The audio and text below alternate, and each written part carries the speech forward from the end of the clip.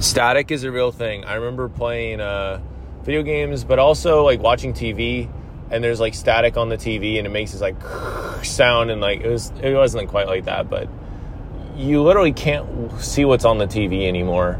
And I think about virtue, and I think of all these values that are just kind of getting thrown to the wayside with today's day and age, and it really is crazy how we aren't really able to see the picture clearly when we aren't using those time-tested virtues.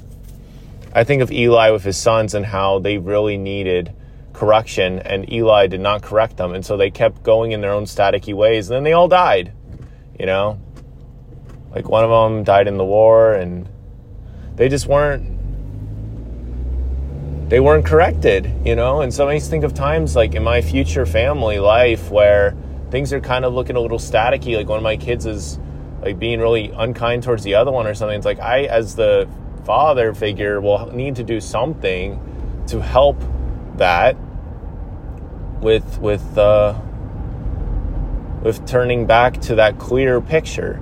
And that's how these things go. It's like with the static of a TV, it's like you got to be patient with it because it can come back. But a lot of times you have to do something to like change it up. So at least back in the day, it was like moving the antenna or something to get a better signal or whatever.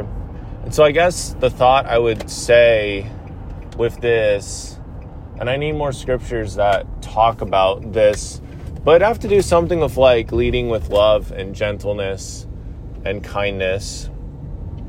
I think I would say just good old Ephesians 4:29, let no corrupt communication proceed forth out of your mouth, but that is which to the use of edifying that may minister grace unto the hearers. And that just, because like when we're using corrupt communication, we're like hurting each other and putting poison, just throwing poison at each other. It's like, that's not going to help the picture be any clearer. It's not going to make our prospects feel any brighter. It's not going to help our hearts have any more love. No, it's going to do the exact opposite. So